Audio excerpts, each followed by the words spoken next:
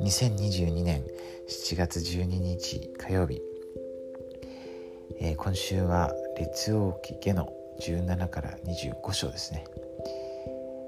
を学んでいます。テキストから引用します。最初のところですね。イスラエルの神、主に信頼した。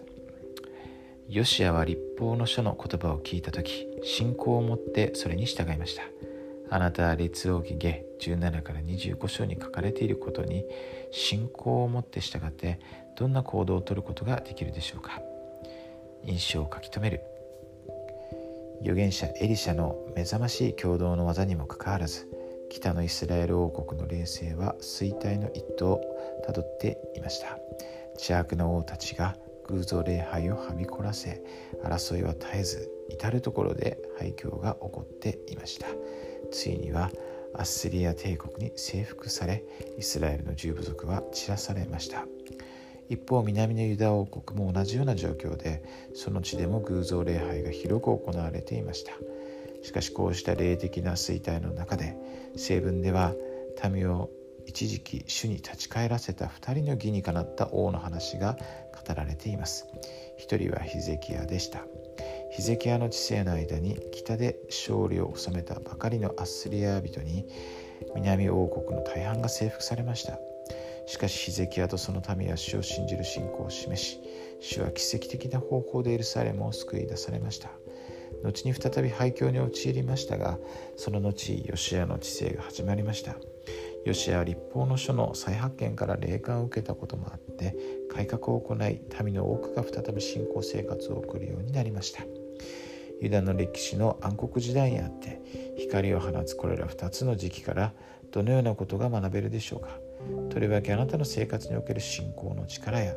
神の言葉の力について深く考えると良いでしょう。イスラエルやユダのように私たちは皆良い選択もすれば悪い選択もします。そして自分の生活を改める必要があることに気づいたとき、ヒゼキヤやヨシアの模範を励みにして我々の神主を頼むよう努力するのです。歴代、下29から35章、心に留めておくべきことコーナーの主はイスラエル呼びたもも参照してください。ということでですね、こうも暗黒時代ですよね。本当にもう罪悪がはびこる時代がずっと続いて、そしてもう北王国も滅びですね。そして南王国も、最終的に私たちが慣れ親しんでるですね、モルモン書の最初のところですよね。リーハイの家族がいた、ニーファイたちがいた、ゼデキヤのですね、王の、時代、そしてその